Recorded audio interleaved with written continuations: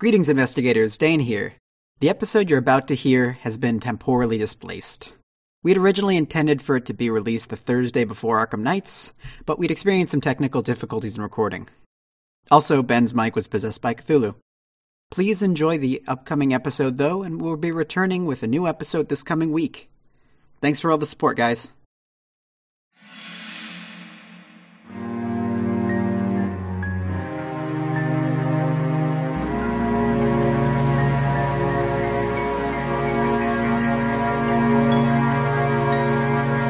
Hello and welcome to Miskatonic University Radio, a podcast exploring Fantasy Flight Games' Arkham Horror the card game. I'm Dane. And I'm Dan. And I'm Ben, back again. Today we're going to take this episode to catch up on all the player cards for the current cycle of the Forgotten Age, so we can just kind of talk about other cool things too. And also stay tuned for an announcement after about Arkham Knights. So I think we'll just kind of kick it straight off into the City of the Archives because we've got a lot of stuff to talk about. We're going to just go ahead and leap straight into the Guardian cards, starting with Dan. Hooray! The first Guardian card is M1918 Bar. It's an asset. It takes up both hand slots. It's an item, a weapon, and a firearm. It costs 5 resources and 4 XP. It has 2 strength icons on it. Uses 8 ammo. Action, spend 1 to 5 ammo. Fight, you get plus X for this attack. Plus X strength for this attack. Instead of its standard damage, this attack deals X damage. X is the amount of ammo spent as part of this ability's cost. 8 ammos is kind of 8 ammos. 8 ammo is kind of a strange amount of ammo to have. So let's look at a couple different scenarios. One scenario is you use this 8 times and spend 1 ammo each time, and then it's like a extremely terrible gun that just has a lot of ammo. It's a machete, right? No, because you're doing 1 damage each time. Like, if you spend 1 ammo, you're doing... Oh my god, you're right. Here's another scenario, is where you spend 2 ammo each time. So then, this is almost exactly the same as, like, the 45, only you get plus 2 instead of plus 1 fight. 1 more strength. And it costs more money and more XP. And it takes up both hand slots. Or, here is, I think, the only scenario where this is even worth considering, is you use it twice and you spend 4 ammo each time. And that's what I was just thinking, nug something in the face for 4 damage and like almost definitely hit it. It's still terrible, but that's if you're even going to talk about whether this is good, you have to talk about it like using it that way. I think so too. I agree with that. You could use cards that add more ammo and stuff, but I don't know, it seems like there's more efficient weapons right now. I think even like extra ammunition wouldn't even be worth it, right? Because that adds an odd amount of ammo. So it's like you kind of want even amounts. They'd have to print a card that was like on your upkeep, you add an ammo to a card you control or something. Like it'd have to be really easy to get more ammo for this to be that would be cool. That'd be interesting if like Upgraded Adventurer did that or something. Yeah, I don't think they'll ever do that though. Cool. I mean, you can use it to like strategically kill those annoying 3 health enemies versus like when you have a 2 health or 4 health. I really feel like anything that takes up both hand slots is just like almost always I don't want to use it. You know? Yeah, you really have to justify, right? Like it has to really be because if you're playing a Guardian, like Machete's so good, you're not in the market for like a thing that uses up both hand slots. You're in the market for like something that uses your other hand that isn't carrying a machete, right? Yeah, that's a good point. I think that also like this is all just kind of talk about Guardian cards, right? Because there is Baseball Bat. Baseball Bat is 2 hands, but like honestly, Survivors don't have too much. Yeah. I mean, now I think with Carcosa, with the Lantern and stuff like that, they have a little more option, but really, like, Baseball Bat is pretty good. But if it were a Guardian card, maybe probably not. Yeah. I don't know. But yeah. Yeah, I don't know. Anybody else have stuff to say about this? One thing I did want to mention, it would be really cool if somebody could let us know, like, if these effects, like, if there's some crazy American gunman out there who plays Arkham also, that would really just, like, could say how these flavorfully translate into the actual guns, because I'm sure that these are all actual guns, right? Like we've had many by this point. Yeah, they don't translate at all. Cool. They're just like making stuff up, right? Okay. Are you a crazy gun fanatic? No, but like, had I not been aware of this? I don't know anything. Do you have a big gun seller? I don't know anything about guns, but just like, I don't think that, I don't think it's possible to translate like, oh, this gun would do +2 damage if you were shooting it at a ghoul or whatever, you know? I don't know. Maybe. Well, I don't know. I just mean functionally. But anyways. Maybe. I really wish that this didn't have the limitation of you can only spend up to 5 ammo, because if you could drop all 8 in one shot, then this would be stupid but fun. Yeah. All right, do we want to move on cool. to the next card? Yeah, let's move on to the next, to the Seeker cards. Traditionally, again, the best cards in the game. Should we do both of these together, because they're kind of different versions of Ancient Stone? Yeah, let's do that. Ben, you want to guide us through the most ancient of stones? Sure. All right, so there's 2 versions of this Ancient Stone card. Both of them are assets that take up the hand slot. They're both items. They're both relics. They both cost 2 to play, and they both cost 4 XP to put in your deck. Both of them have the qualifier of you can only include this asset in your deck by upgrading it from Ancient Stone Unidentified, and only if you have identified the stone in your campaign log. And then both of them say uses X secrets, where X is the number in the parentheses next to you have identified the stone. So the first version of this is Knowledge of the Elders. It has 2 intellect icons on it, and its effect is, as a reaction, when you draw any number of cards, spend that many secrets, deal that much damage to an enemy at your location. And then the other one is Minds in Harmony. It has 2 will icons on it, and its ability is, as a reaction, when you draw any number of cards, spend that many secrets, heal that much horror from a card at your location. So both these are like functionally similar. They're both based on, I guess, how well you identified the stone originally. Right. But I'm not too impressed with either of their effects, especially with the amount of effort it takes to get these cards going. Are these the only 2 Ancient Stone upgrades, or have there already been more? No, these are only 2. These are the 2. Okay, so it's just one of these 2. Yeah.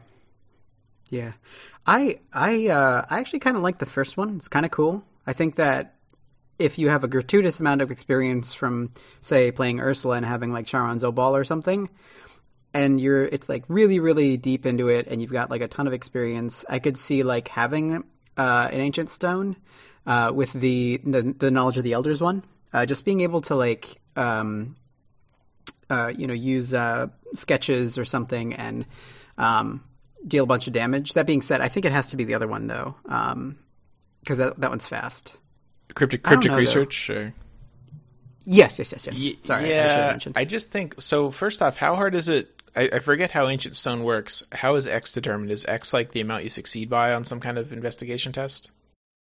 I think it's the... Yes, I believe so. No, I think it's the difficulty of the test that you passed. Oh. Right. Yes, that's what the it ability is. on the original Ancient Stone is, as an action, investigate. Your location gets +3 Shroud for this investigation. If you succeed, discover 1 additional clue at your location, discard Ancient Stone, and then record in your log that you have identified the stone, and then put the difficulty of the test. So I guess +3, so it's going to be at least 3, and probably it's going to be like 4 or 5 at least. I don't know, this just seems like, for the amount of hoops that you have to jump through, for the amount of XP it costs, for the fact that you have to identify the thing, and that it takes up a hand slot, which, like, you mentioned Ursula, Dane, but Ursula's probably going to want magnifying glasses or mysterious statues. I mean, just play Strange Solution, don't play this. Yeah, that's the thing, right? Like, as is the case with the glyphs, too, right? Because glyphs were from You can get this really awkward thing that does, like, 4 or 5 points of damage occasionally when you draw cards, or you can just get Melteroni and just kill everything. So, you know.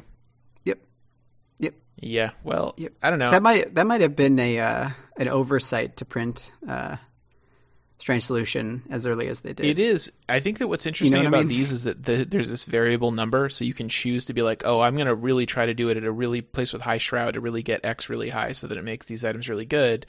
And that's kind of interesting. But yeah, I think that they just, if they're going to keep doing these every campaign, they really have to explore making them good to compete with Melteroni, or that's just the one that you're always going to want. Yeah, I agree. Yeah. Well, should we move on to the first rogue card, Dane? Yeah, let's do it. So we're going to talk about Slip Away. It's a 2-to-play event. It has an intelligence symbol and an agility symbol. It's a trick, which I think might be important at some point. Nope. They've been printing more tricks. Evade. Add your intelligence to your skill value for this evasion attempt. If you succeed by 2 or more and the evaded enemy is non-elite, it does not ready during the next upkeep phase. So one thing that immediately is a concern to me is that kind of clashes like flavorfully is the fact that it says that it has to be non-elite, even though that thing in the art is definitely very elite looking. I mean, look at that thing. That thing is massive. And this man has clearly slipped away from it. It's just a big snake. I mean, Look how big it is, though. It's pretty good art. yeah. Can I ask kind of a dumb question? Because I never feel like I have a really good handle on what part of skill cards. Oh no, this is an event. Oh, okay, Yes. okay, gotcha. Because I was comparing this to like, oh, would you rather have this or a manual dexterity? And this is probably going to give you more of a bonus, but like the manual dexterity, you can also commit to other people, or you can commit it to a test that's during Mythos phase or something. And this you really can't. So I've been noticing that they've been kind of printing more. I mean, maybe this has just been the case since the beginning, but I've started to pay attention to it more that I play now more solo stuff. That like they've been printing very specific things on cards. Like obviously this has to do a lot with your agility and intelligence. So they will kind of print the corresponding, symbols on it if you need to commit it for either one of those things. But I've tried this in Selfina, and once anyway. I haven't tried it more than that, but it was all right. I think I eventually took it out of the deck, but it worked like once or twice, I think, pretty well. But I don't think that she's the best candidate for it. Obviously, this is definitely meant for Finn, right? I mean, any Finn players? I mean, it is good for Finn because of he has got good book and agility.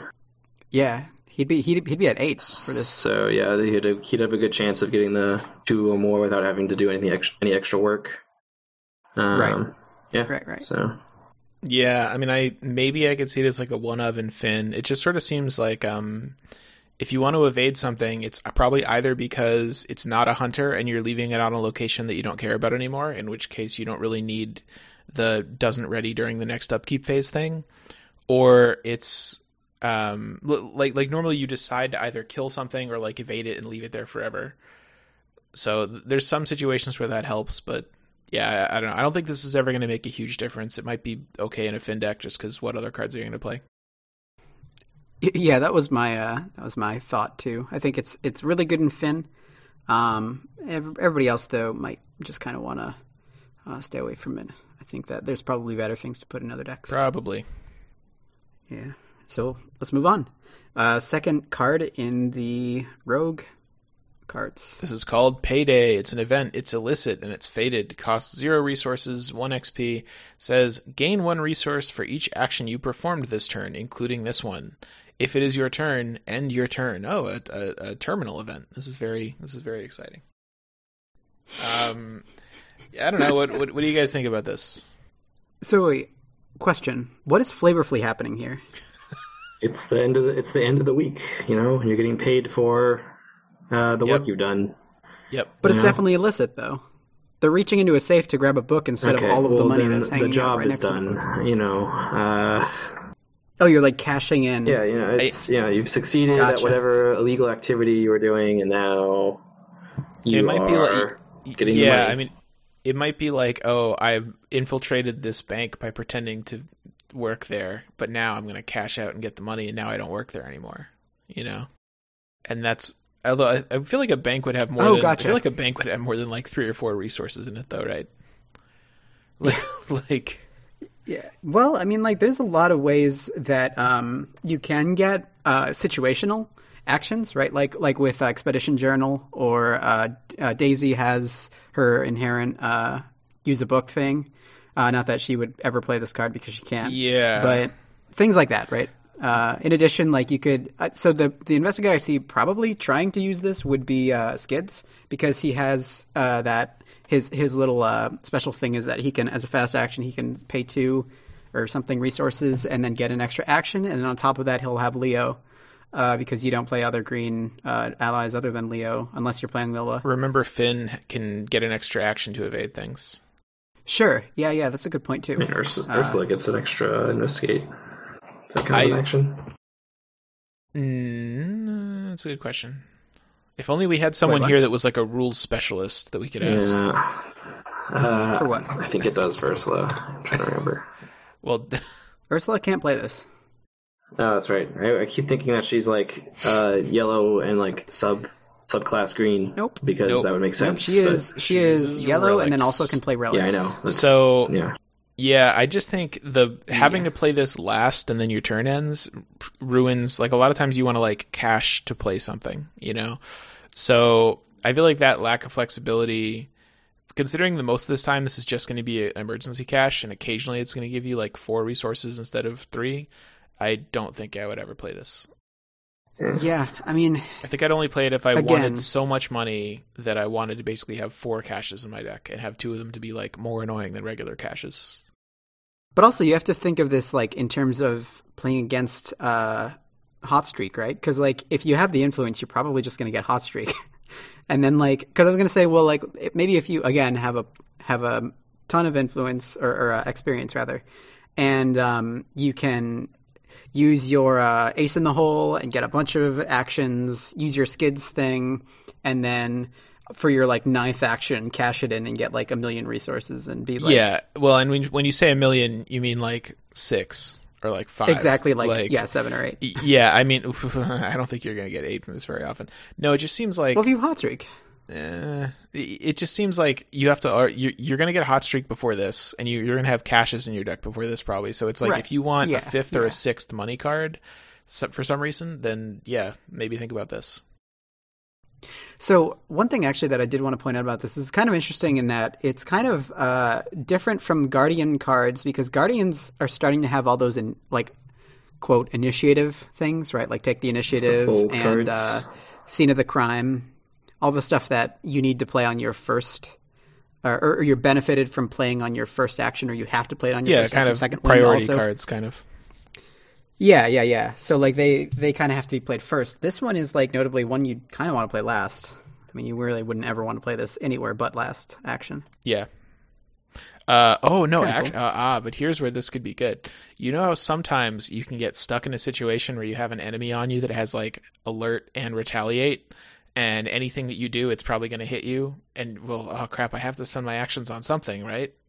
But if you have Payday, you can like, first action, play Payday, take an attack of opportunity, and then your turn ends. You don't have to spend your other actions. That's actually kind of cool. That is very funny. Yep, this is a great card. Everyone should play I this don't card. think you're actually required to spend all your actions, by the way. What? Is that true? I think I looked at this a while ago, but I could be misremembering, but I think it says like on your investigator you may take up to 3 actions. Oh man, I can just be like, oh no, I'm going to sit out this turn. I'm not going to do anything this turn. I think so. I don't think you're forced to take the 3 actions. Just passive aggressively like, nah, you guys get the clues. I'm just going to chill here in the library and not do anything. Yeah. Huh. Well, interesting. What an interesting interaction. Yeah. So before this next card, I kind of want to bring up, let's talk about PETA for a second. Because when I saw this next card, I was like immediately thinking that some people might actually be very offended by this. Not knocking the art, because I think the art is very good. But anyways, we'll move into it. I don't think the art's that good. It's all right. But it's kind of a weird style. I think, I don't know, I like the way it's composed, I guess. Yeah, I think it's cool. Anyway, Ben, you want to bring us through Sacrifice? Yeah, sure. So this is the first Mystic card of the pack. It's called Sacrifice. It is an event, and it is a ritual. Costs 0 to play, 1 XP to put in your deck. It has 1 will icon on it. And the effect is discard a Mystic asset you control, then draw 3 cards or gain 3 resources, or any combination thereof. Oh, and there's a quote that says, the first step is the hardest. Which I disagree with. Because the first step Is that an of this allusion to is Cat Stevens? discard like one of your spells that has no charges left on it, and Hold up, somebody at FFG was listening to Cat Stevens, because that's definitely an allusion to that one song. It also, I'm not sure it's true, because it really seems like this, nice little goat or sheep or whatever is so trusting and innocent. Tying it up and putting it on the altar is probably really easy. Like, probably the hard part is actually sure stabbing like... it with this weird crooked knife and, killing it. That's probably a lot harder. Well, I think she's lamenting the fact that she definitely took a kukri, and that's like a terrible. She's like, oh, card. Why did I put this kukri in my deck? Yeah. I'm so sad about this. She doesn't actually care about the goat at all. No, of course not. It is a baby goat, and it is adorable, but, Yeah. I don't know. It's an interesting card. I like the idea of it. I don't think it really is quite good enough. What do you guys think? I mean, as I was saying, I think it could be good in a Mystic deck to help you gain a benefit from a spell you've exhausted. Because normally if you run out of charges on a spell, There's not too many ways to get charges back unless you're like Akachi or something. So usually you just play a new spell over it. This way, this card you use up a spell and then you can basically play it to discard it to gain resources or cards or something. Right, or both. Yeah, or to get it back into your deck so that you can draw it again. After you cycle your deck. Yeah, I wish it also, you could get rid of like a card that has Doom on it, like Arcane Initiate, if you're trying to get rid of it before it's going to actually push the threshold. Oh, good point. Yeah. I mean, if you're Agnes, you have a better way to do that, but I wish this was fast. If this was fast, I feel like I would actually maybe play one. I still think it's very reasonable. The payoff's just pretty weak. Like, you get to draw... Well, it's a cash, right? You could use it as a cash. Yeah. Or you could use it as a what's the sketches, right? Sketches for 3 cheaper. But you can't. The sketches is 3. You can't really play this instead of cash because you need that early cash to like get your expensive spells down or something. I mean, this is one experience. Yeah, but it kind of functions as that, and I know that so with my limited knowledge of playing Akachi, I remember being always just very annoyed at the fact that I just never had money because all of my spells cost a lot. And even with Uncage the Soul, I would still be finding myself like, God, I really wish I had more money. So this might be a good card to stand in for that because there are some times where you'll have just a Shriveling sitting there with no charges on it and have one in hand and... Or need to find another one, right? Like, you might have enough money or whatever. It's true, but remember with Akachi, you also have her unique item which can bounce spells back to your hand to replay them, so... Yeah. I mean, in the event that you don't have it, though, it might be good as kind of just a one of... you can always... Also, like, if you have a Seeker in your group, and you have a Rite of Seeking out, I think it's totally reasonable... if you don't need many clues or whatever, you can just kind of pop it. I think it's just situationally better than we think it is. It might be. I wish it was as a one-off. I wish it was more flexible. I feel like this could say, choose an investigator at your location. That investigator may discard any asset they control and then draw 3 cards or 3 resources or any combination. Like, I think it could be way more flexible and still not be too good. So it's frustrating that it has these like restrictions on it, that it's only works for you. It has to be a purple asset. I don't know. I don't think it's terrible. Like, I'd be willing to give it a try, but I feel like it could have been a little better. Yeah. I wish it just had like 2 will icons on it. So that would help a lot too. Or something you have to hold on to forever. Yeah. Or like Will and Wild, I could see being reasonable. Yeah, that would definitely push the needle. I don't know. It's an interesting card. Yeah. I think that out of the pack, this is the one that I would probably most likely use. I think I was talking with Ben about that earlier. Yeah, certainly so. Certainly if so I far. had to use one, I think so. Yeah. So let's move on to the next one. This one suffers from one of the many laws of Arkham, but called Crystalline Elder Sign. It's an item. It's a relic, which means that Ursula can play it. It's also blessed, which means Mateo can play it, even though he's already purple. Costs 3 to play, 3 experience to add to your deck. It's an asset. It has 1 wild symbol on it. And it says Seal, the +1, or Elder Sign. You get 1 to all stats, so will, intelligence, strength, and agility. And it takes up your next slot. So one thing that I did just want to point out before we kind of go into reasons as to why this also adheres to the Dark Horse law is when you seal it, if you're playing hard or way more scary, there is no +1. So it has to be the Elder Sign. If you're playing normal, you can seal it with +1 too. But like for hard, I don't think there's a +1 in hard. I think it's just 3 zeros, if I remember correctly. I mean, it depends on the campaign. It could change, but I think right now all the campaigns do not have a +1. Yeah. Right. Yeah. So it's basically seal, most of the time, seal the Elder Sign if you're playing on hard. Well, 100% of the time if you're playing on hard, seal the Elder Sign. Otherwise, you'd probably be wanting to seal the +1 if you're playing on normal. Even still, again, Dan kind of went over this rule with Dark Horse where if there's something that gives you +1 to all stats, it's probably not that great if that's all it's doing. Especially in the context of this being a purple card, so it's mostly, and it's 3 XP, so it's basically Mystics and Ursula who can use it, I think, right? Yep. And if you're purple, wouldn't you rather just have like a Rosary, which is 1 less resource to play, 0 XP, just play that instead. Or the key. The key of not key there you go. St. Hubert's key. Yeah. Is like an amazing card. Because I haven't actually done the analysis to say like, oh, depending on the difficulty of the test and what difficulty you're on, how much. Because on the one hand, you're getting +1 to all stats. On the other hand, you're removing like one of the good tokens.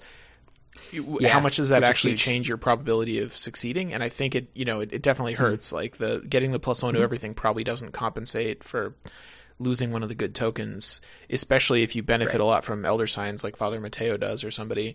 But this is just bad. Just play Rosary instead. This is crap. I agree. I'm normally not keen on calling cards straight up bad, but if you're playing with any more than one person in your group, this is just terrible. You're taking away the opportunity for them to pick an Elder Sign or a +1 so that you get +1 to all of your stats. Yeah, I was so doing all the math just based on like just for you. But yeah, like this is terrible. Now nobody can draw an Elder Sign because you want +1 to all of your stats. Yeah. No. So this is like the Dark Horse laws. Getting +1 to all stats is usually bad, and also every sealing card that's been in the game so far has been bad. So you know. Except for Premonition. I love Premonition. But anyway, yeah. Also, it takes up your next slot. What'd you think, Ben?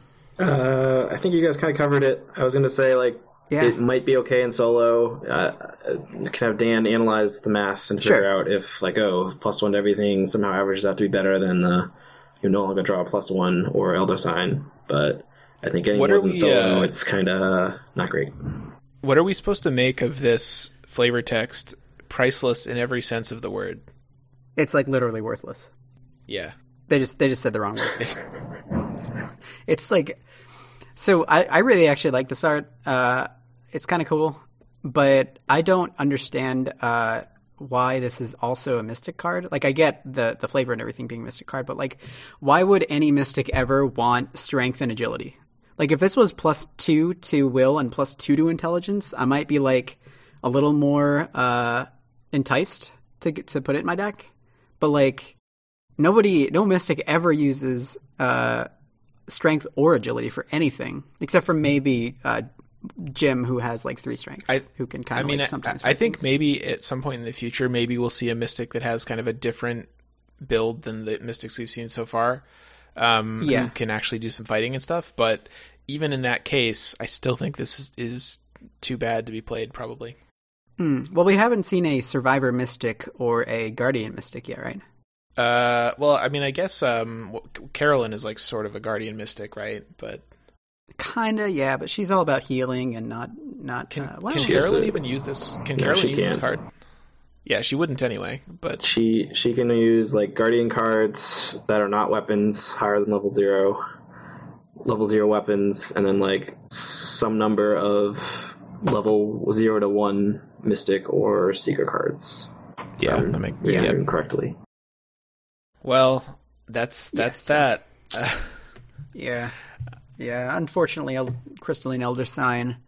None of us are planning on using you anytime soon. So, looks like you're on your own there, bud. Oh wow, you're really Right? Dane, right? I know you think that we don't notice you putting in all the effort into these segues, but I just want you to notice, buddy. We see it and we respect you. Sleepless nights, there Dan. you- Sleepless nights. So as Dane has hinted at, the next card is called On Your Own. It's a survivor asset. It's a talent. Costs 2 resources, 3 XP, has a will icon on it. Limit 1 per investigator. Discard On Your Own if you control an asset that takes up an ally slot. Trigger ability. When you play a survivor event, exhaust On Your Own. Reduce that event's cost by 2. And the art has a guy kind of holding like a lighter and is that a stick? Can't really see. It's a big monkey wrench. Yeah, it's a wrench. Oh, yeah. He's the guy from No, Bioshock, actually. is this the wrench from Stunning Blow? Oh! No, that's a it's a big bar, isn't it? I thought it was. Isn't that just like I thought in Stunning Blow it was a wrench. Oh no, that was like our favorite art in the pack. This is so embarrassing. I think it was a wrench. Can't believe we've forgotten this. I mean, if it is a wrench, it's probably the same wrench, right? There's probably only one wrench. Oh, totally. In the Arkham Horror 100%. universe. Oh, that's so cool. This is the guy. This is him. This is Stunning Blow, What a man. hero! What a champion! Yeah, I think. Okay, so this is only red characters can use this, right? Because it's 3 XP. So think about so far. like what allies those characters would want to use, and whether this would be worth giving those allies up. I mean, you've got Peter, right? Natively. Peter's pretty good. Very Peter's hard. a pretty good card. To say no to Peter. If you have like an investigator with high sanity, that's survivor, so he doesn't want Peter for whatever reason. And there's no good ally assets in the campaign that you want to use. And you also don't want to use like the graveyard build with you. What was her name? Yodel. Yodel, yeah. Then maybe if you're like a super event focused, like maybe you don't have assets at all, or very few assets in your deck. Okay, maybe so- you could use it somehow, but Notably, you can take this with Ashcan, right? Because if you control an asset, that takes up an ally slot. Duke does not take up an ally slot. Can I is ask good. Ben a surprise rules question? oh. Yes, that's a rhetorical question. Obviously, the answer is yes. All right, here we go. So, okay, Here we go, Ben. Ben. Suppose you have this card on the field, Yeah. and you don't have something in your ally slot.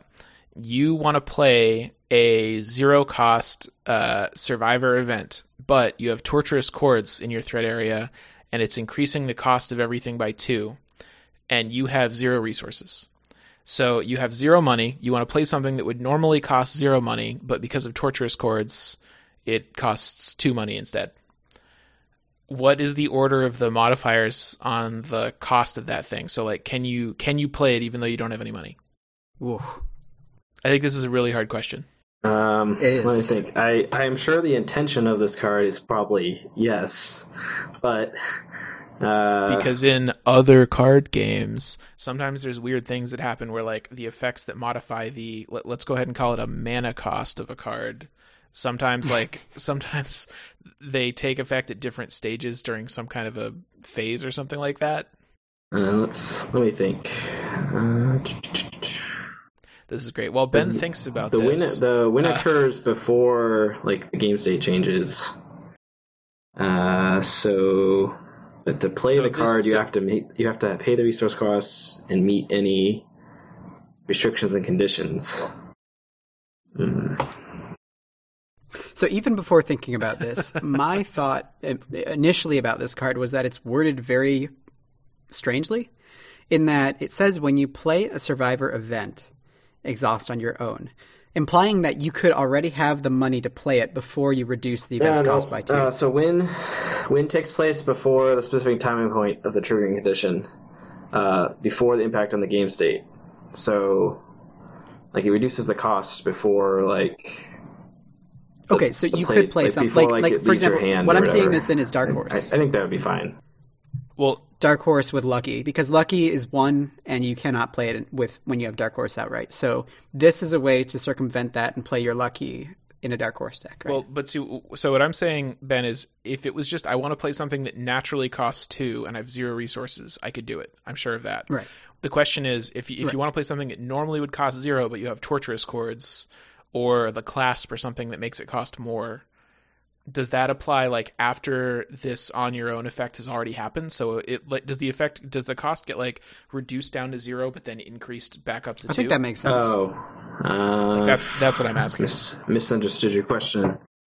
I'd have to look at the wording on Torturous Chords to see like how that or clasp or something. Okay, well I'm happy to have I'm happy to have had a dumb annoying question about this card.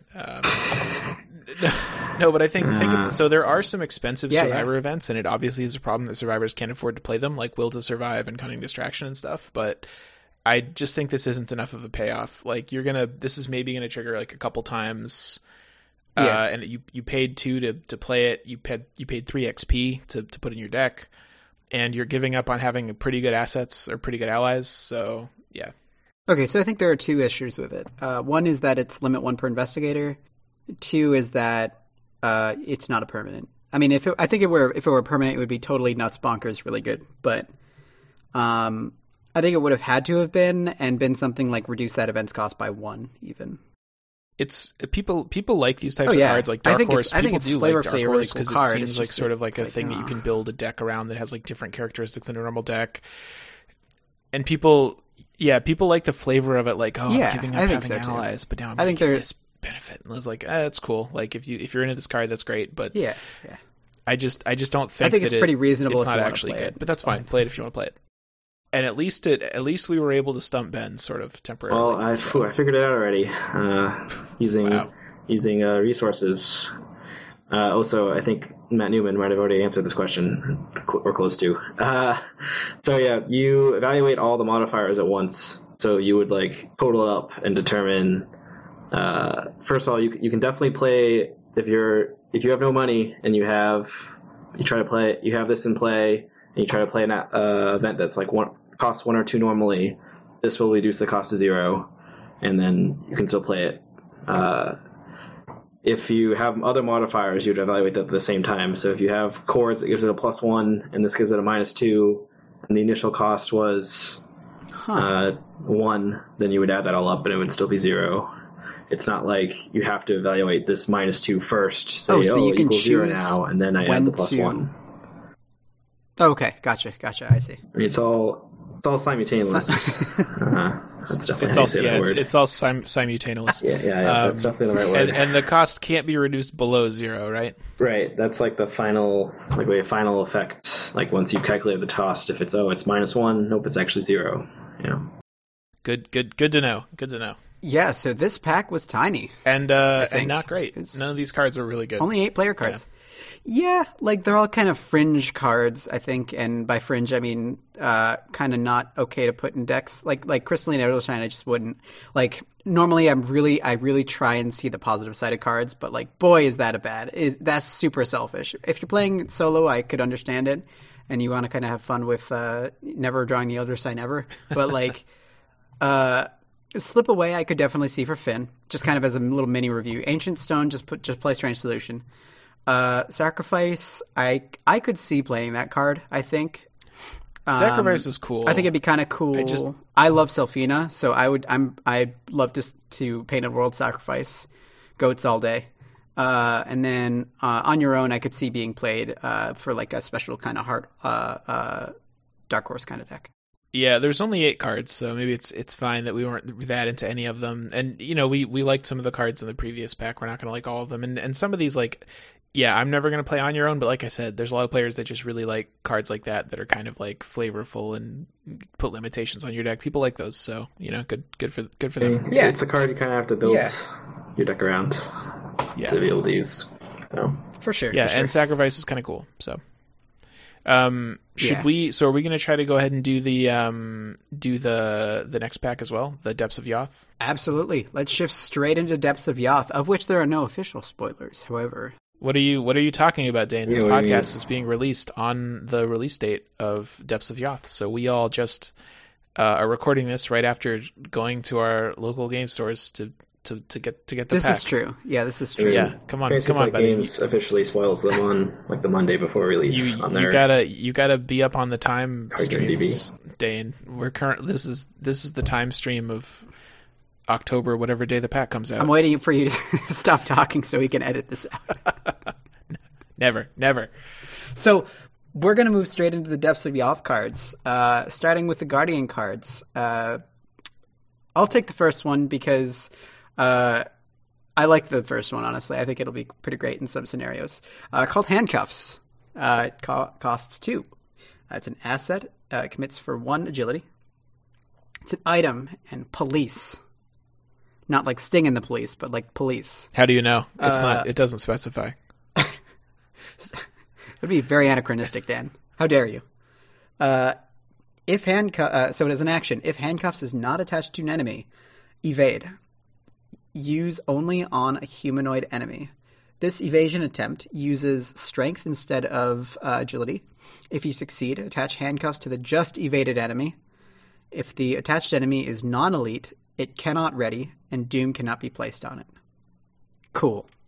Very thematically cool. I like this card a lot. I think this card is really good in specific situations where you know there will be a lot of cultists. Especially what I'm thinking, Return to Night of the Zealot. Return to Night of the Zealot has a lot of humanoid enemies. Or just, are they humans? Or they're cultists? The cultists are... Here's a question. They're still cultists. They're still humans, I think. So one thing that's cool is... Okay, so it cannot ready. So even if you drew an encounter card that was like, oh, the nearest enemy to you readies and moves to you and attacks you, that would not work because cannot trumps can, which is good. But when it says doom cannot be placed on it, what if it already has a doom on it? Like, what if you try to do this on a cultist? It still has the doom on it.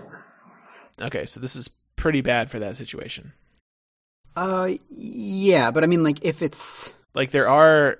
If it's like one of those guys, there's one of the new ones from Threads of Fate, the guy who, when you attack him, you put doom on him. Yeah, right? It's definitely good for that. There's some things in Carcosa that like get doom on them when things happen.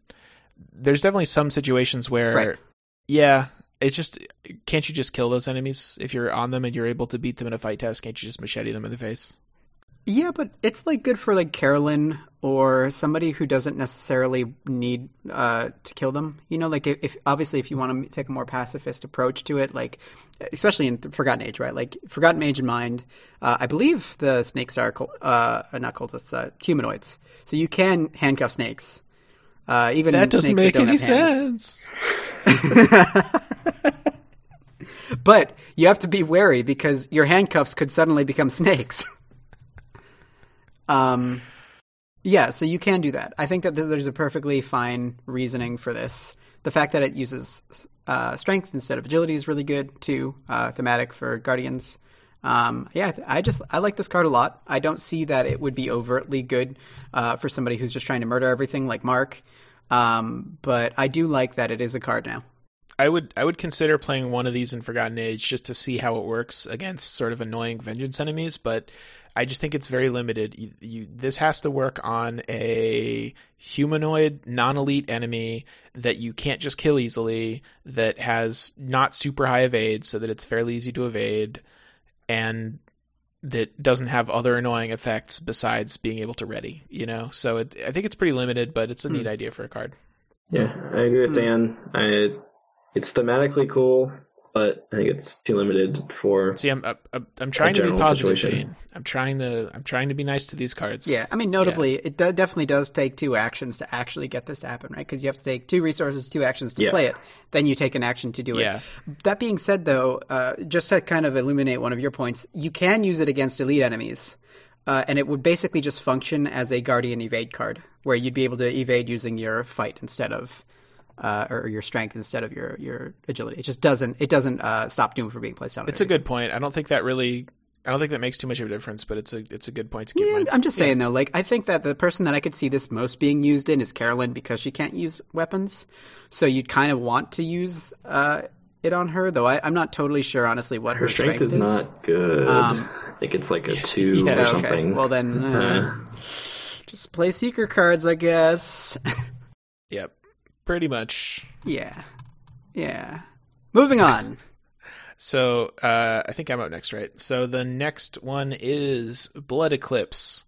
That's one of the most hardcore, I think, names for a player card that we've seen. The most hardcore. So this is a guardian. The most This is a metal. guardian event. It's a spell and a spirit. It costs 1 resource to play. It has 3 experience pips on it. It has a will icon and a strength icon. As an additional cost to play Blood Eclipse, take up to 3 damage. Fight. This attack uses will instead of fight.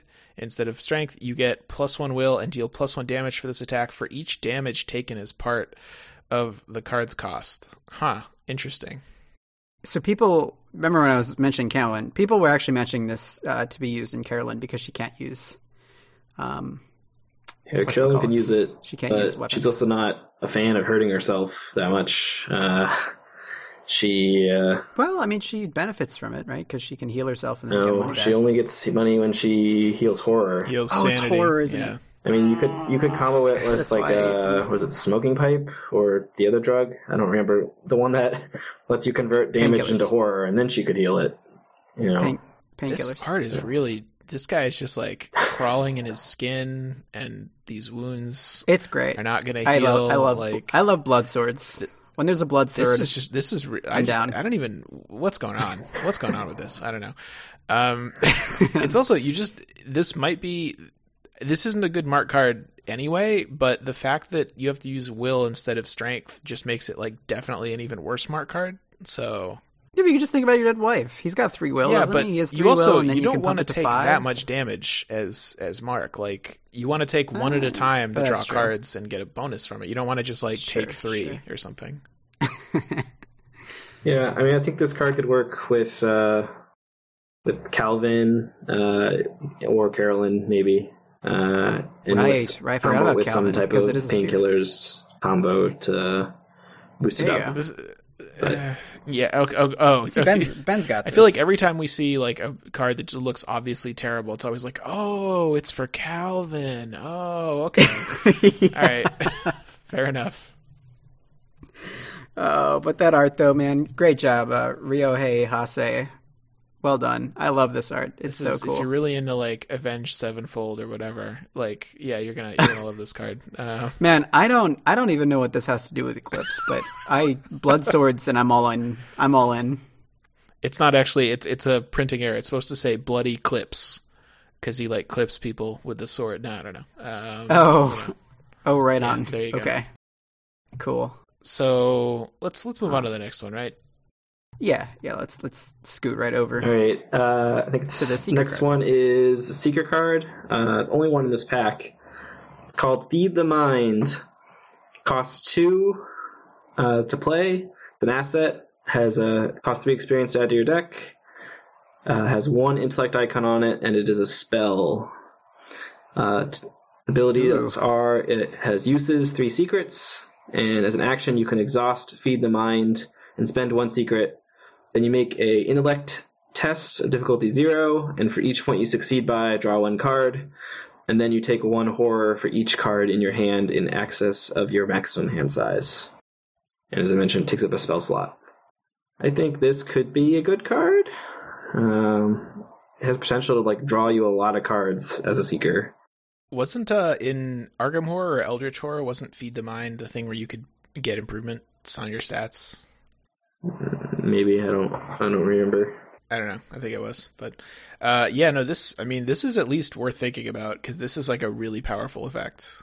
And it doesn't take up a slot you're usually using as a seeker. I'm just kind of trying to process this. Now, this is can Akachi use all spells? Like, can Akachi use this? No, that's Marie. You can use spells. Akachi can use things that have like uses, supplies, or like occult trait. Oh, right. Uses charges. It's also worth mentioning. charges. So we've seen. Remember, there was that card earlier that was like put a secret on one of your cards and do some kind of It was like a pretty bad card. Yes, I was just about to mention that actually.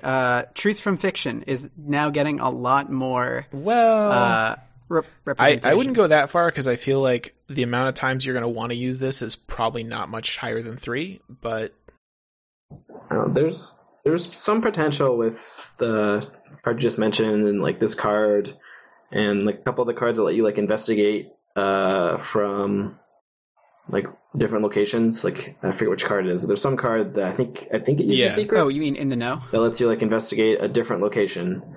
Yeah. So there's potential for like playing investigator that like bunkers down in one location while somebody else like runs around and reveals everything. I'm so excited to try that. I think we don't actually have enough uses of that card to make that possible, but it's an interesting idea. I think like with 2 players maybe, and like a couple other cards, but yeah.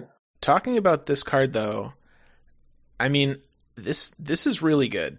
If you can be in a situation where like you use up most of your cards, get down to like 2 cards, and then do this test and draw like 4, that's great. And then you do it. Then you use up a few more cards, and you're down to like 3 cards in hand. Then you do it, and you draw like 4 or 5 again. Like that's pretty strong. That's actually great. Especially think about how this would work with higher education. Like, oh no, I don't have enough cards. Wow, yeah, that's true. That's really, although with Rex, notably, it gives you another test if you have your weakness out that you'll have to draw again. I mean, the only way this is bad is if, because you don't actually want to take a bunch of horror off of this. You don't want to draw up to like 12, you know? So you have to be able to like use up your cards. But you should be, if your deck is good, you should be able to do that anyway, right? Yeah, and I think it's normally pretty reasonable because most of the time, like, as far as intelligence modifiers, you're definitely playing Guillermo, a.k.a. Professor, what's his name? Dr. Milan Christopher, yeah. There we go, Dr. Milan Christopher.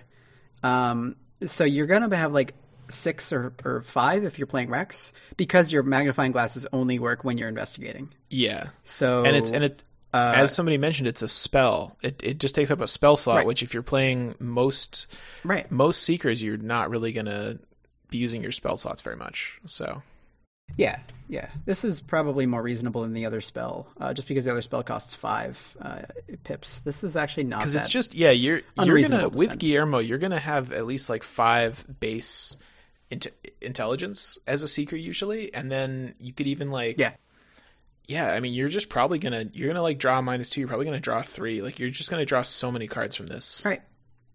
Yeah, seems solid. Yeah, it is a little dangerous on like hard or expert, where like drawing a bad token could be definitely bad. Like easy standard, it's fine, but like you do want to avoid extra tests on the hard difficulties. Yeah, it's but true. Even still, but like I think it might really good. The payoff is so high though that I think it gets there.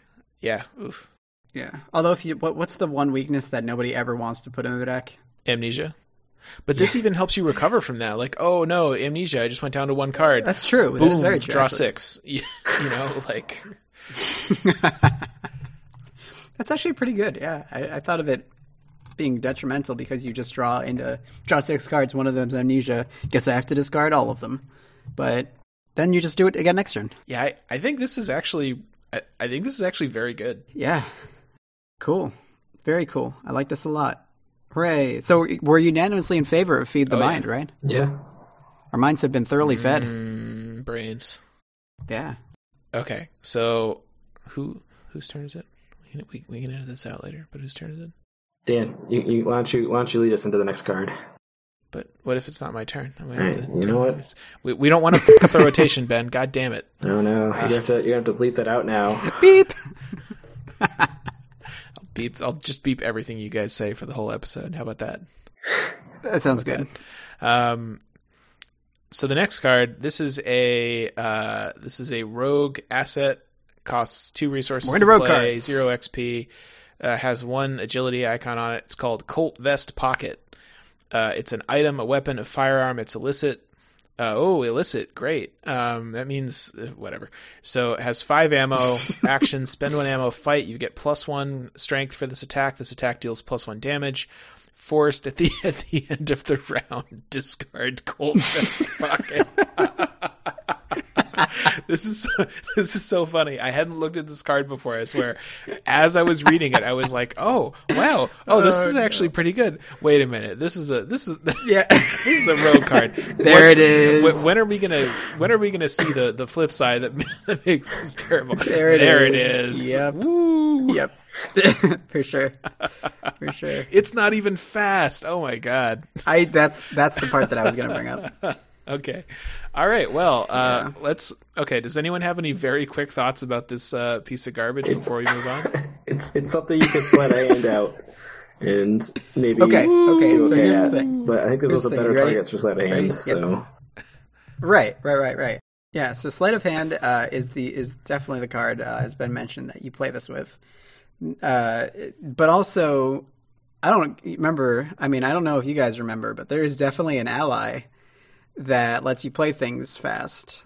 Oh yeah. Only Joey illicit the things. rat. Only illicit, and You this play is this. illicit. Ooh, wow. Joey the rat's got You're your jumping back. through all of these hoops and playing all these terrible cards to get a 45, basically. To get a 45 that costs a little bit less and has one extra bullet, which you won't have actions to use. No, it's so bad.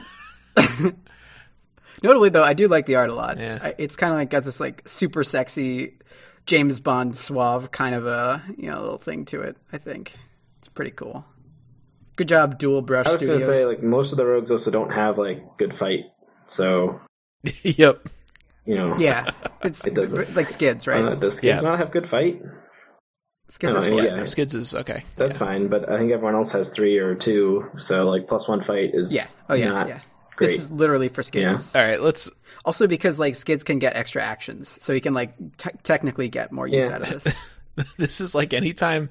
Let this be a lesson. Every time you're reading a green card that seems like it might be good, like it's going to be like, oh wow, the first couple lines of text on this are great. Then the last one's going to be like, Yeah. as soon as you play this card, you lose the game or something like Oh, 100% though. I had the same exact reaction that you did. My mind was like going like, wow, this is Yeah. 45. That's 2 less. You even commit it for the same thing, and it's more relevant because you're a rogue. And then immediately, wah, wah. Yeah. Yeah, and again, it's not even like, oh, maybe I can somehow like blink it or something, and then it stays out forever. It's like, nope, it's forced at the end of the round. Just discard it. I mean, you could avoid that by using like Pocket Watch or something. Ooh, But- well, no. Here's what you could do. You could play this, use up a couple bullets, then teamwork it to the next person. Then they could use it a couple times because it's at the end of the round, not at the end of your turn. That's true. You could like toss the gun between people, and they could shoot a couple times, God.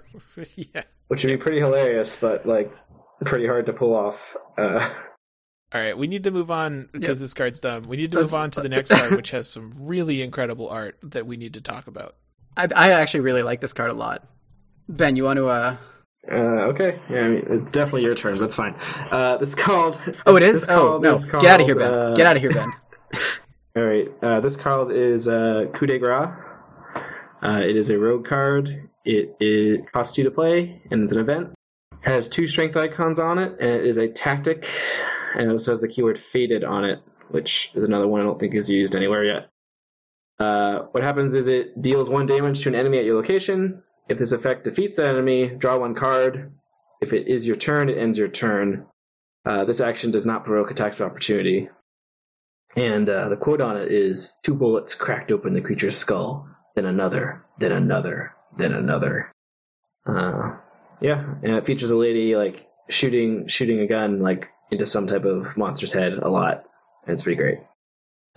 Is her awesome. face like scrunched up from like pure rage, or is it like she was beaten savagely in the face and she's getting revenge, or does she just look like that? I think the blood. Do you see like the blood spattering Yeah. up? I think that she's like getting I blood on assume her this is face. like her first kill type of situation, or like a horrible monster broke into her office or whatever, like attacked, and she had to pull out her gun, and after hitting it with, I don't know, a pan or something, like you have in offices, yeah, she had to finish it off. After hitting it with the office pan, Yep. yeah, Obligatory office pen. yeah. Into coup de I grace. almost said book, but obviously no sane person had Actually, a book anywhere near them. So That's actually anachronistic. Office pans weren't invented until the early 40s, so they wouldn't have had office pans during the era in man. which this game takes place.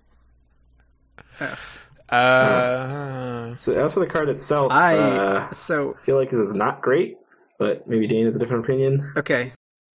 Before Dan gives his opinion, let me illuminate something about coup de grace.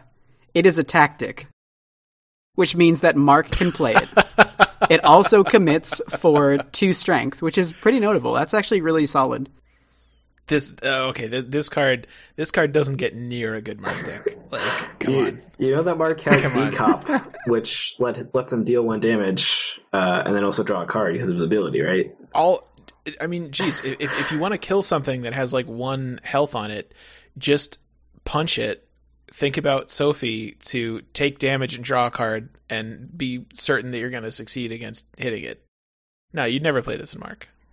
Yeah, I think the strange thing is, so like I was saying with the card from the previous pack, rogues are getting this quote unquote terminal, so end your turn after this thing happens, theme going on.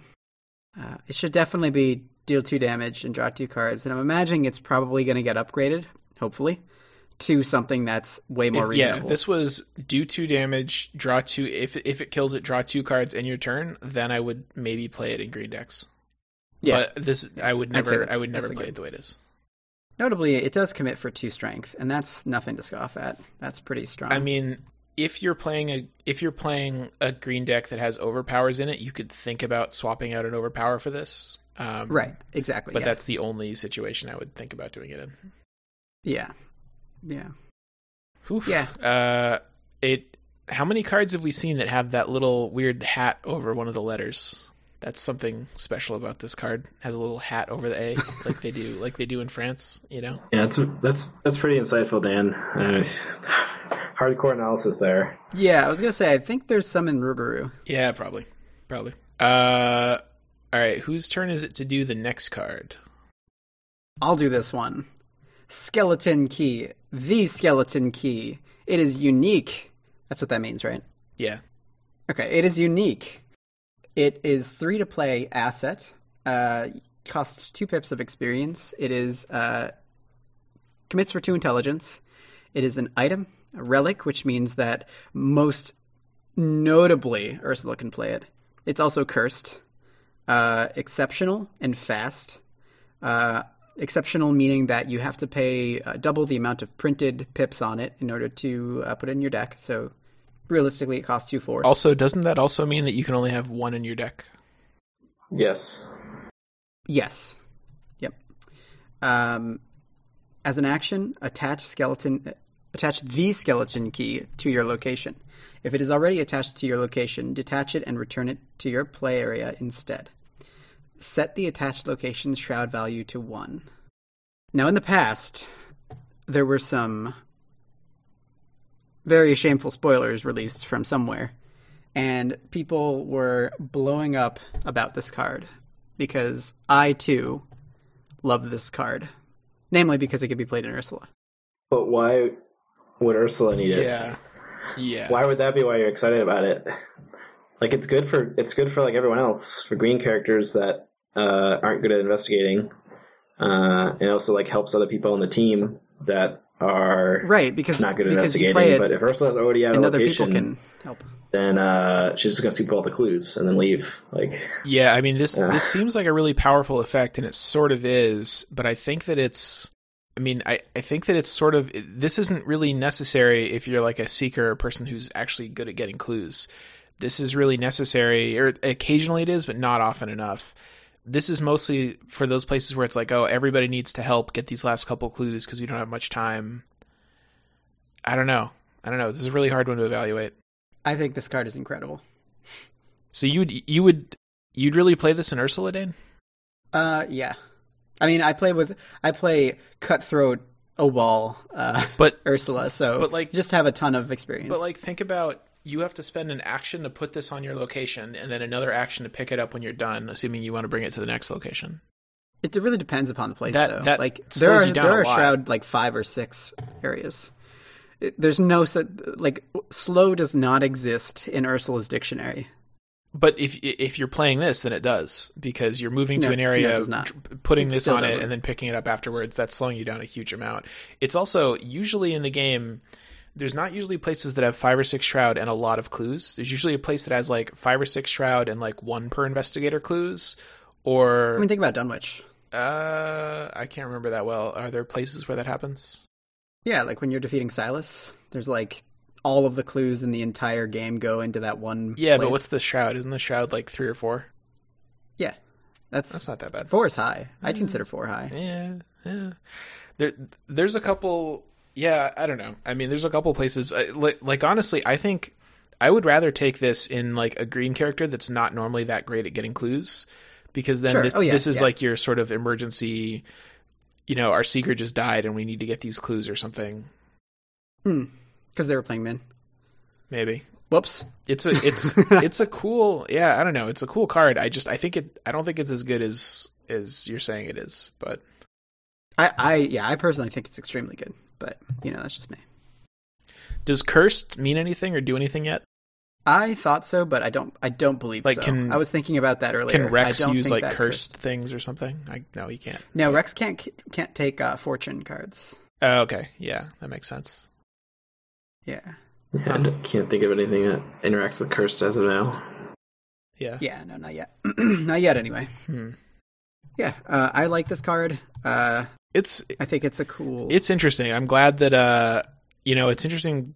I'm glad that they made this card. I'm not sure what decks I'd play it in, but there's probably some deck that can use it. So one thing that is worth noting is that like because it says set the attached location shroud value to 1, that overrides like all like modifiers and such. It's just I was going to ask about that. Yeah. So like unfortunately it means you can't combo it with like a flashlight to like reduce it to 1 and then subtract it down to 0 or something. 0. But it does mean you can use it to override stuff that like increases the shroud, like obscuring fog. Yeah. Right. That type of thing. Right. So yeah, I like it. Let's move on. Sure. Let me do the next one. So this is Mists of R'lyeh. I'm glad that this one was on me to try to pronounce instead of Ben. I'm pretty sure it's pronounced Riley. Riley? Mists of Riley. Pretty certain. Like Mists of Rilo Kiley. So this is a Mystic asset. Costs 2 resources, 4 XP to put in your deck. It has a will icon and an agility icon. It's a spell. Has 5 charges. Action, spend 1 charge. Evade. This evasion attempt uses will instead of agility. You gain +3 will for this evasion attempt. If you succeed after evading the chosen enemy, you may move to a connecting location. If a skull, cultist, tablet, squid, or tentacle symbol is revealed during this evasion attempt, choose and discard a card from your hand. And this is an upgraded version of an earlier card, right? Yes, and there's a base level Mist of R'lyeh. I think that the main difference is the non-upgraded version didn't give you the +3 will, right? That's the main change. I think this has an extra charge on it as well. Yes, I think you're right. I think this is just kind of like the Rite of Seeking or Shriveling upgrades, where if you think that the base card is good, then once you get the XP, you probably want to get this one, but it doesn't really it doesn't drastically change whether it's a good card or not, right?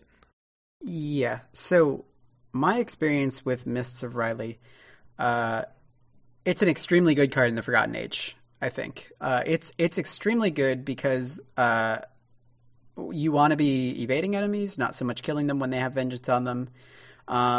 Sometimes they'll just kind of stay put and not ever have to deal with you again, but also it's like the most efficient way to deal with those kinds of things, because of the fact that you're going to want to be doing other things as well, and like having to evade something every single turn, unless you're Finn, who has the extra action to do so, just takes so much time, and it's really kind of punishing, whereas this card makes it so much easier to do so. If you're playing an Akachi, you can keep replenishing the charges, bouncing it back to your hand anyway. But this is pretty reasonable as an upgrade, I think. +3 will is really good. Yeah, if you have room for this spell in your deck because you want to be able to evade, then I think it's like a solid upgrade for it. Yeah, I mean, 4 XP is a lot, but you can use the whatever that thing is, Arcane Research or whatever. Yes, exactly. Yeah, I don't know. Because normally, you have 2 spell slots, and normally it's like Shriveling and Rite of Seeking is kind of like the classic combo. But I could see maybe, and it's hard to get rid of either of those things, but I could see maybe you're like, oh, we have a Seeker and someone else that can get clues. I don't really need to get clues as much. I'm more of like a fighting and invading person. So I don't know. I think it's decent. Yeah, I mean, it honestly really depends, though. I think in the Forgotten Age, this is where this shines, because, I mean, in our playthrough anyways, we're playing through with Kachi and Daisy, and I took this in Akachi as just a one-of, as like my 5th spell, kind of to try and fill it out. Hopefully I'll get the spell down. For whatever reason, I've drawn it every single game that we've played, and I've played it, and it's just done so much work. Like I almost want to take it more than Shriveling, but definitely more than Rite of Seeking because you're Daisy. Yeah. I think it's really good. I think it's a very solid card and reasonable to upgrade into. There's also definitely there's that weird thing with Rite of Seeking where Rite of Seeking is excellent if you're playing with exactly 3 people because you get the upgraded one and you get like 3 clues at a time. But if you're playing with 2 or 4 people, it's way worse. So, sure. Yeah. Should we move on to the next one? Let's do it. I've completely lost track of whose turn it is, but I know it's not mine. I think it's my turn. All right. So this is a survivor card called Winging It. It is an event that costs 1 to play, 0 experience to put in your deck. It has the tactic and improvised keyword on it. Tactic means Mark can use it. And text on it is you may play Winging It from your discard pile. If you do, shuffle it into your deck after resolving its effects. And the effect is investigate. Your location gets -1 shroud for this investigation. If you played Winging It from your discard pile, discover 1 additional clue if you succeed. I think this might be like a pretty decent clue getting card for Survivor, at least compared to what they already have. Same. Because you can use it. You can use it twice. Right. And the second time but you can potentially get extra clues. So the first time you use it, it's like barely worth spending 1 resource on because it just gives you -1 shroud, which, you know, maybe you need that. Like it kind of helps, but it's not. You're not like thrilled to have this card in your deck for that reason. You're basically playing it so that you can play it from your discard pile. Right.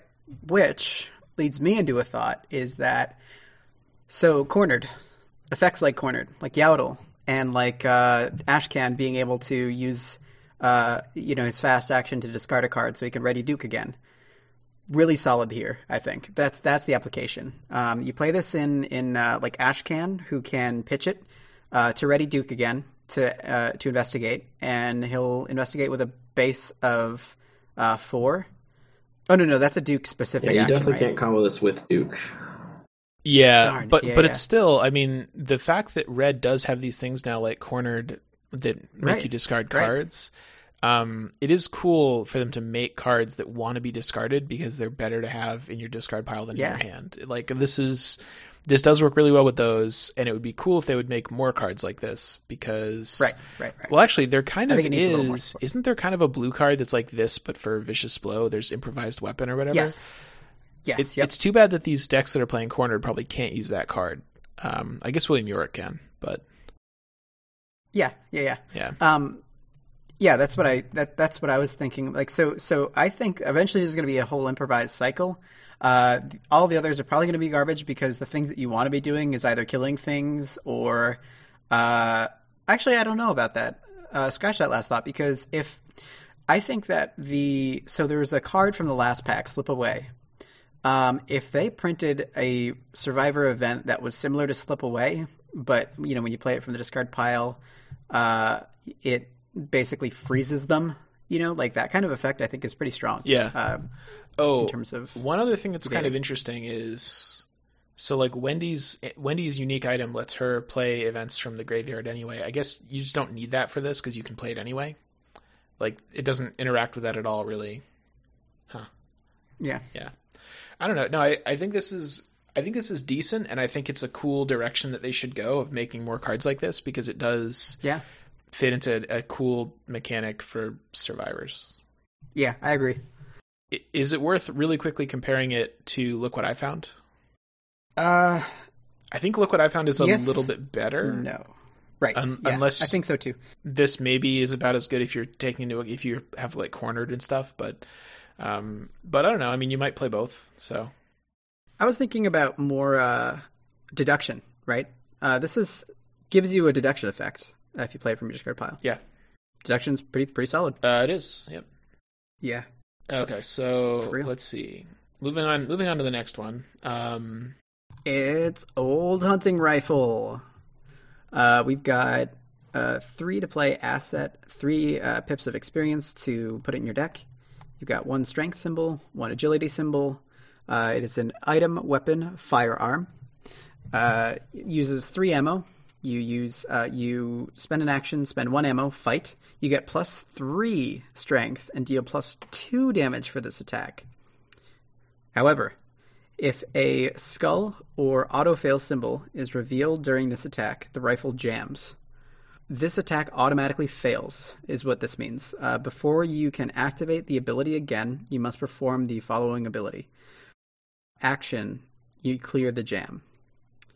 So, really big card, I think, for survivors, because survivors historically do not have that great of weapons. They have like baseball bat, but that takes up both their hands, and if you're kind of, playing with a more limited friend pool, you don't really have a lot of ways to put other things down, like if you want to play fire axe or something like that. But it's also got the same rider that baseball bat does, where bad things happen if you drop bad symbols. Yeah, I think this could be a solid weapon compared to other survivor weapons. You have like a, depending on your chaos bag, 20-ish% chance that it's going to fail, which is not great. I don't think you play this in Carcosa, right? Because you got 3 skulls. Yeah, you probably can't. But I don't know. Yeah, but the effect by itself, like +3 for your fight, +2 damage. That means if you don't draw a skull or tentacles, then you'll probably succeed and do 3 damage, which is usually that's really good.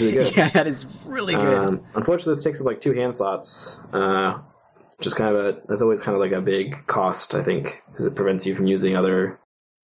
A variety of other things. You can't have a machete or a fire It might be axe a or little anything. bit less of a cost for red characters, but like William Yorick probably wants to have knives and things out, so probably he's not going to use it.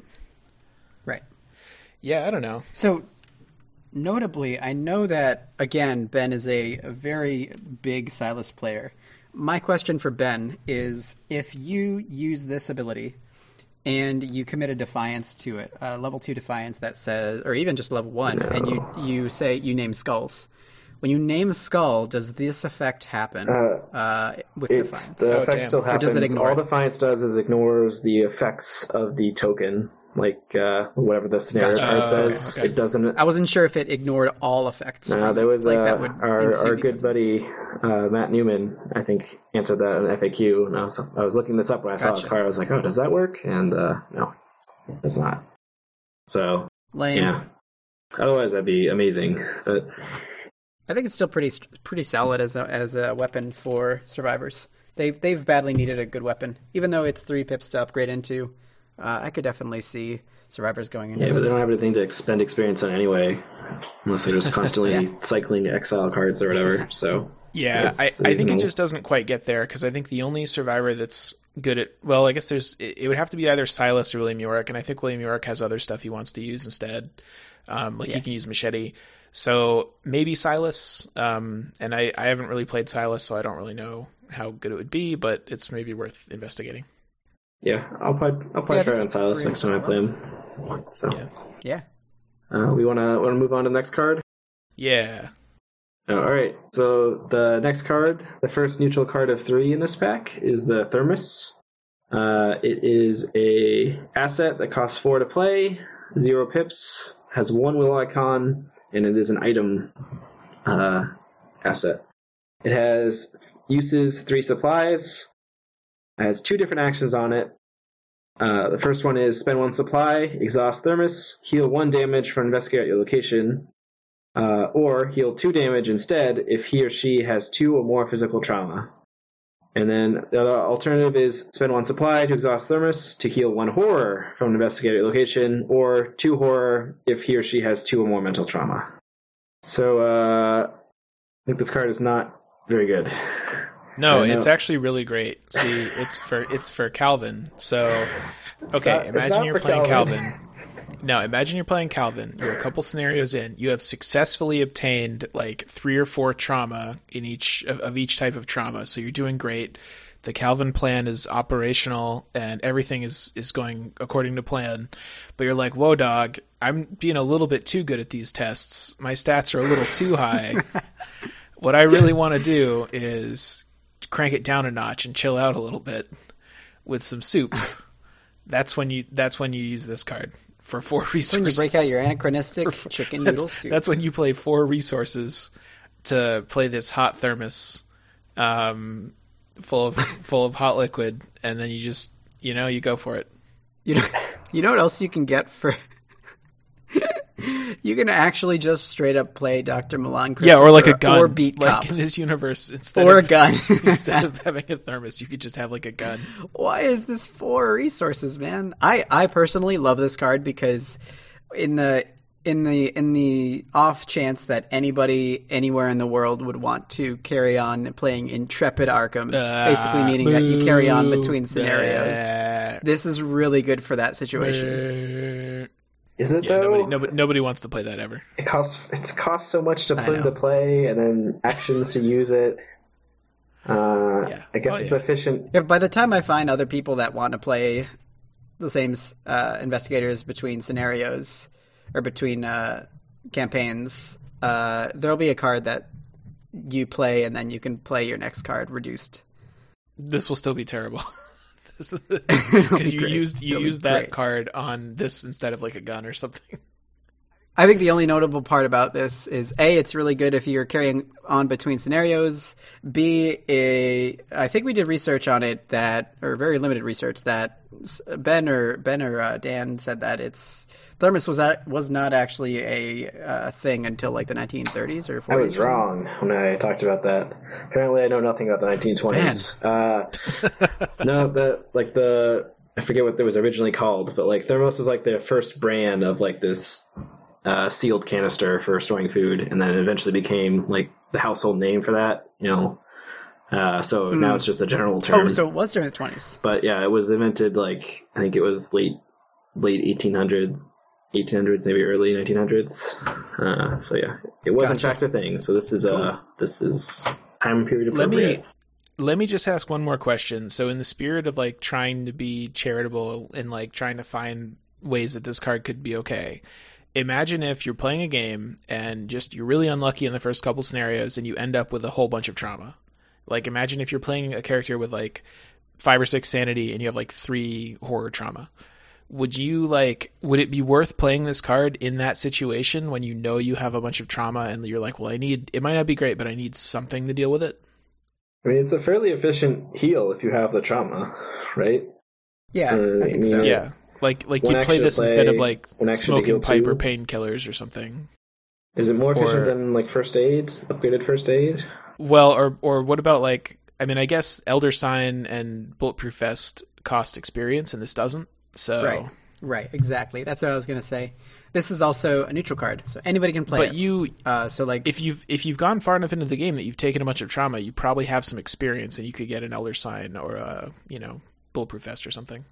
I wish this didn't cost 4. Yeah. Like if it cost like 2 to play, I would think it's more reasonable. But because it costs 4, even and 3, only has 3 supplies, so much. Yeah, I think though that kind of goes in tandem with what you were saying on the previous episode where we were talking about neutral cards, and neutral cards just kind of can't inherently be as good as class cards just because of the fact that they would just be like kind of an include, like like the whole guts perception kind of cycle is just really solid, and people will there's no reason not to play Unexpected Courage, right? Yeah, except that it's kind of boring, but yeah. It's boring. I think neutral cards shouldn't do whatever a class does better than that class. Yeah, exactly. If there's some niche that a class isn't filling, then it's okay to have a neutral card that works for all of them. Which in this case, this could be there's no. I mean, I guess Carolyn, her theme is healing horror, but for the most part, there's no specific class that's this is the class that does all the healing. Well, I mean, Guardians, basically. Mostly. I mean, other people can heal other things, but I think for the most part, that is a Guardian thing. There's first aid. Yeah, I guess that's true. And first aid, second one. Yeah. Well, a lot of it's self-healing, but they do some. Yeah, you're right. There are cards that help you heal your friends. Yeah. There are horror cards, though, in other classes. There's Clarity of Mind. The spell for...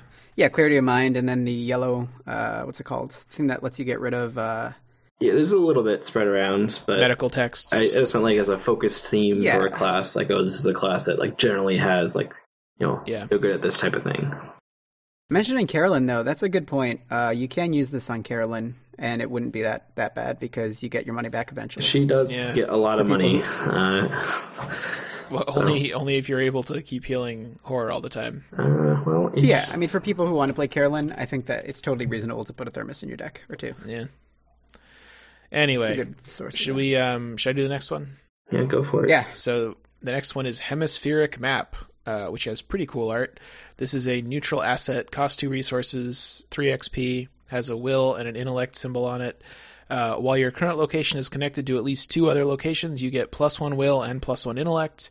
When your current location is connected to at least 4 other locations, you get an additional +1 will and +1 intellect. And it takes up a neck slot, an amulet slot. So probably we want to compare this against the Holy Rosary and the key of the key of Saint. Hubert. Saint Yeah, Hubert. there you go. Nope. Well, I mean, we could compare it against that too, but It's why is this like a? So is this? What's the name for this slot? We call it a neck slot, but it's actually the accessory slot. Okay, so it's okay that this is a map and not a necklace. I'd wear it around my neck. It doesn't make sense that like having a necklace means you can't then also carry a map, but whatever. You could wear it like a cloak, you know. I mean, it was the 1920s, so. yeah. Social stigma. Maps at the time had to be worn around the neck. Yep. Yep. I mean, so think about the key. The key also gives you +1 will and +1 intellect, and the only cost is that it like reduces your sanity by 2, and it only lasts until you're about to go insane. Yeah, but then it also heals you. Yes. Some horror. So your location is almost always going to be connected to one other location. Very often it's going to be connected to 2, although less in the Forgotten Age than in other places, right? Well, once you've like explored enough in a Forgotten Age, I think a lot of stuff's connected to at least 2. But at the beginning, like often it won't. Yeah. I might throw a number out there and say like maybe 80% of the time you're going to have at least 2 other locations in play in maybe not the first scenario, but a lot of scenarios there will be many times where you'll be able to benefit from this. That sounds in the neighborhood of being right. Yeah. And then 4 locations. So like the only thing that comes to mind immediately is Pallid Mask, where you're in the catacombs and there's just like always 4 locations, or usually anyway, I think. I think there's often like a couple of central locations that are connected to 4 things, and then but on average most places are not connected to 4 things. Is that Ben is the one that usually sets up the geometry? Does that sound right to you, Ben? Yeah, there's not too many times you're going to have 4 locations or 4 or more.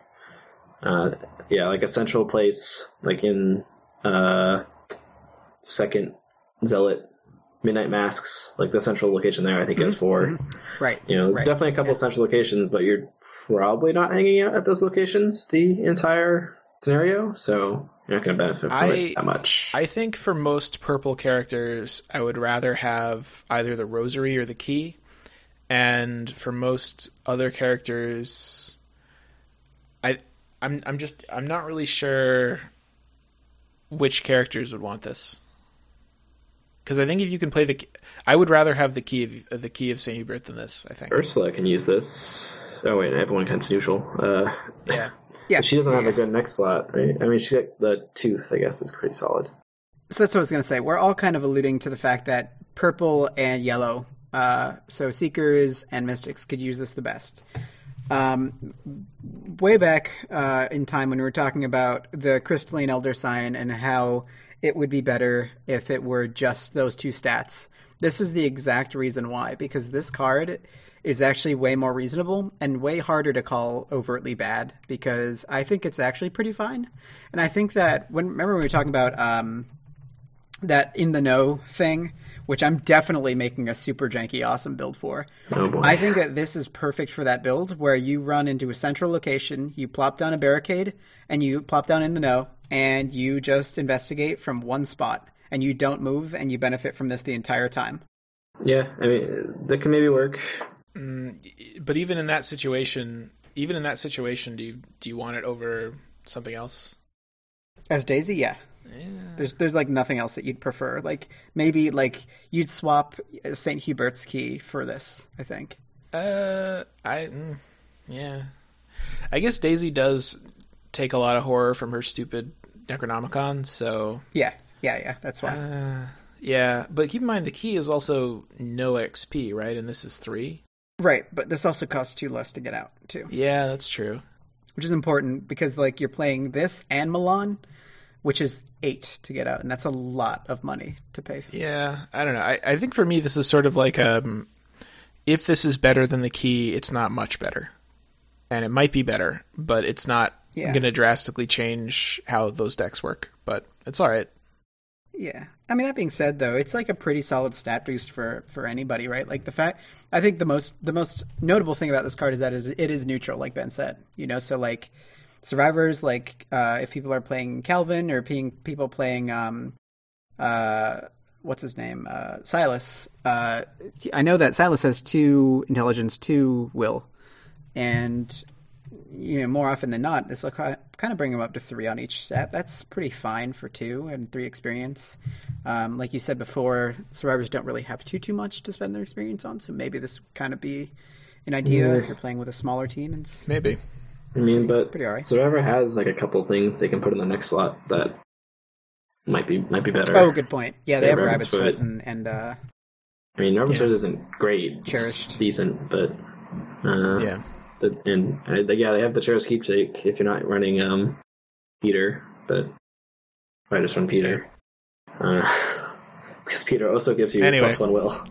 I mean, I think where we're at on this card is it's probably decent, but there's similar cards that are probably close to as good, and it's, you know, interesting. It's hard to determine exactly how good it is compared to those cards. Yeah. Dan, take us into the last card of this pack. Sure thing. This card is called Time Worn Brand. It costs 5, and it also has 5 experience pips on it. It has a will icon and a strength icon. Picture is of a cool kind of Mesoamerican looking sword. It is an item, a relic, a weapon, and it is melee. Takes up a hand slot. Action: if Time Worn Brand is ready, fight. You get +2 strength and deal +1 damage for this attack. Action: exhaust Time Worn Brand, fight. Add your will to your skill value for this attack. This attack deals +3 damage.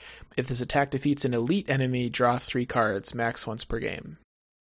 I remember Ben having a lot to say about this card, so I'm eager to hear what Ben has I was to initially very excited about this card because I didn't read it properly, which is usually how it goes. But because the first effect on it is basically like a better version of Machete. It doesn't have like a really serious qualifier on it. Obviously, it costs 5 to play and 5 experience per your deck, which are big downsides. But so the first part, I was like, oh yeah, this is like a better version of Machete. And the second part, I was thinking, oh, you can add your will and do a bunch of extra damage, and then like get card draw once per game. And I was thinking, oh, the card draw part is the once per game thing. You could still do the attack, like the good attack every turn, but that is not true. You can only do that second action once for the whole game, which makes it less great. Meaning each scenario you can do it, right? Yeah, scenario and game, I believe, are synonymous. But okay. So I thought, like, oh, this would be great on Zoe because she has goodwill and good fight, so she'll be like make attacks like once per turn with like 8 base skill and do like 4 damage. It'll be great, but that's not the case. So instead, this is just like a very expensive upgrade to Machete, or if you don't have access to Machete, you know, it could be good. And then it has like a once per game effect that you might be able to trigger, but it only triggers off elite enemies. The good part of it, the draw 3, and elite enemies often like the boss that like ends the scenario. Not always. But... Exactly, that's what I was going to say. I mean, there's a lot. No, like the reason that things that only work on non-elite enemies are kind of bad is that there's usually more elite enemies than just the last boss. It's usually anything that's like pretty annoying and sort of like story based. Like often there's like a 4 fight, 4 health annoying monster that does something. It's like elite, so you can't just like cheese it with a bind monster or whatever, you know. Yeah, I actually kind of concede to that. I think, I mean, notably in Carcosa, you've got the first the second scenario, right, where you've got the party, Yeah. and it's just everything is elite. I think if I'm playing like Mark or kind of like a standard Guardian, I think that this is a very low priority upgrade from Machete, but one that I would maybe eventually get to. Like I would rather upgrade my machetes into this than trade all my weapons in for lightning guns and extra ammos. But so it's cool, but I think I would only upgrade it after like a lot of other things. But for like Silas, this costs so much. I mean, for Silas, like, because we've been saying all he's really missing is like a machete, is like a decent weapon that's like really reliable. If you're Silas, would you just like spend your first 10 XP on 2 of these? Yeah. No, you need Defiance. Yeah, you get upgraded Defiance, but this is also... Level 2 Defiance is... regular Defiance is not bad. Yeah. You know? Nope. Regular Defiance is fine. But yeah, this definitely could be a weapon that Silas could use, or really any of the red characters, maybe, because they don't have much discipline experience on. Although, but again, William Yorick can already use Machete, and most of the other red characters don't even have good enough strength to want to attack with strength. Right. So it's like Silas and like William a 2 or 3, Yorick and it gives you +2, so it puts you up like a 4 or 5, and it's not great. It's not good enough, no. Yeah, it's not good. Yeah. Plus, it's 5 to play. That's a lot. It's only 2 more than Machete. I mean, that's the thing. That is a very real, like, it is a lot harder to just get... When you're playing Mark, like, you have all this expensive stuff like allies and weapons that you want to get out. In the beginning of the game, it's kind of like, you know... So yeah, that's why I would only take it as like a very low priority upgrade over the Machete, because costing 5 is pretty bad. But for people that can't use Machete, which is basically Silas, or even Skids a little bit. Yep. I think for Silas and Skids, this is worth thinking about. Especially Skids has a lot of money, right? So yeah, could be good on Skids. He's got cool he has other access things, to level though, 2 like Chicago typewriter. Level 2. Oh yeah, he can use Machete as well. Guardian stuff. So yeah, yes, that's a good point. Oh yeah. Yeah, forgot about that. Yeah, he can definitely just use Machete and really good cards. Classic Skids. Not that I'm saying this is a bad card. I would love for them to release... So sometimes they release lower versions of things. I think that would be an apt thing to do for this card. To release like a 2-pip 4 to play one of these that basically like only has the first line of text or something. They won't do it though. That would be... This would is be like solid. It's this cool ancient sword thing. It's like 5. Like they're not going to make Yeah. they're not going to make the like Happy Meal version of this. But no, I mean I think I don't know. I think if you actually do manage to use that second ability to like kill an annoying elite thing that has 4 health and draw 3 cards, it's going to feel really good. Yeah, I agree. I mean, I'm definitely going to try to fit it into probably Silas and probably Zoe as well, because it is a type of like one-handed blade, which is obviously Zoe's go-to. Zoe's also a little bit less poor than the other Guardians. Yeah. So. And again, the secondary effect she's very effective at. But yeah, she needs the card draw a lot more than Mark does. Yeah. No, Mark, I think it's just not good for. But no. Yeah, I mean, it might, like I said, you know, it's, yeah, no, I think you're right. You just don't really need the extra +1 fight, and you don't really need the extra card draw. You just don't need this as Mark, but yeah, it looks cool. I like the art. It's a neat looking sword. Oh yeah, I love, they definitely did the research, because the obsidian is definitely something. In my limited time studying Mesoamerican history, there was, Jaguar warriors use, which are like the, class of their warriors, use obsidian weapons. They like use obsidian tipped arrows and things like that. Because I like that they didn't have like super good metal forging technology and stuff, right? Right. So exactly. this is a sword, and it's basically like a wooden stick with like really sharp obsidian attached to the sides. Like that's really cool. Yeah, it's really cool. And it's like they use these, this is very accurate too, because they never would just put a straight up big thick blade right on the top of it, because that's just begging to be cracked right on the side. Yeah. They would only use small shards like this, and they implant them exactly how this is implemented, almost like a chainsaw blade looks, because if you look at the top, there's also little shards up there. So I really like that they did their research here, and it really shows through. I really like this item a lot. That's awesome. Yeah, it's really cool. Yeah. So yeah, that's it. That's the pack. It's a lot of cards. We're caught up now, basically. I know. It feels great. I feel a great weight lifted from us. Mark got a ton of cards, notably like things that he can basically play. Mark doesn't want any of these cards, Dan. But listen, it's just that they're there, right? Okay. All right. They're there, okay? For anybody who loves Mark, like Dan does, these are more cards that he can play. But whether or not you should play them is not how it works, Dan. Your decision. But we're caught up on player cards now, and that's what matters. I think the MVP for this pack is definitely going to be Feed the Mind. That card looks amazing. But there's a lot of good, solid things that were released here, I think. Imagine how shitty Feed the Mind would be if you add a forced at the end of the round, discard Feed the Mind to the end of it. Oh God, is that just going to be like a little thing where people are going to be like, "Man, this card was amazing" until I read that, and then they're just going to start putting that at the end of all the other cards? Anytime you start reading a rogue card and it seems like it might be good, just assume that at the end of it has that text. It's got a Cult Vest pocket on it. It's like the skeleton key. Discard at the end of the round. Yeah. Forced. Oof. No, but I think cool pack. A lot of neat things. A lot of different investigators got. So in conclusion, we're done with player cards for now until the next pack comes out. So kind of segueing, we're going to be at Arkham Nights. Wait, It'll be great. We're going to Arkham Nights? What? We're going to Arkham Nights. I bought tickets for everybody.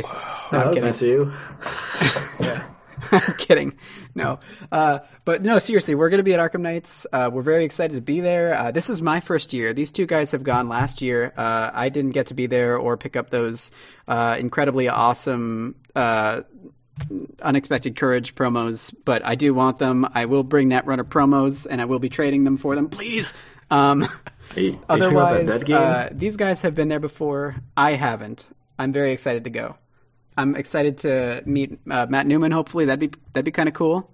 I'm excited to just say hi to everybody. If any listeners are going to be there, feel free to find us. Though you don't know what we look like at all, we may or may not be sporting MUR paraphernalia when we get there. Also, we will be probably playing through all the new scenarios that just got released. We notably had a very dear member of the cast move across the U.S. So we've been very. I don't know. One of our new members who hasn't been on the cast yet. What a mystery. Very big mystery. It's definitely Dan, by the way. But we have been severely at a severe deficit of Arkham recently. So we're going to probably be mostly hanging out, playing some Arkham all together. But we'd definitely love to meet some of you guys that listen. And yeah, if you guys have any comments, any questions, anything that you think is notable about the analysis today, I know that this is a particularly long episode. So we thank you guys for making it to the end with us. If you guys, any questions, comments, do you disagree with anything? Do you agree with anything? Any rules Ben failed to correct us on? Let us know. Email us at miskatonicuniversityradio@gmail.com. We'll be at Arkham Nights. You can also just yell at Ben directly if he messed anything up. Otherwise, we're excited to meet with everybody, and we'll talk about the experience next lesson. I'm really excited to see what card Ben designs 1/13 of this year. I know. I'm really excited to see the 13th Vision Part 2, the 14th Vision, or whatever it is. It's gonna be great. It's got to be like 13 Snakes, the Snakening, or something. It's a card that's going to come out in a future pack, 3 years in the future, so even though it's going to be themed around the snakes. So it'll be Return to the Forgotten Age, though, right? That sounds about the appropriate time when that would be released. Anyways, guys, thanks for listening. Right. Again, email us if you have any comments, And until next time, see you guys. Bye. Bye.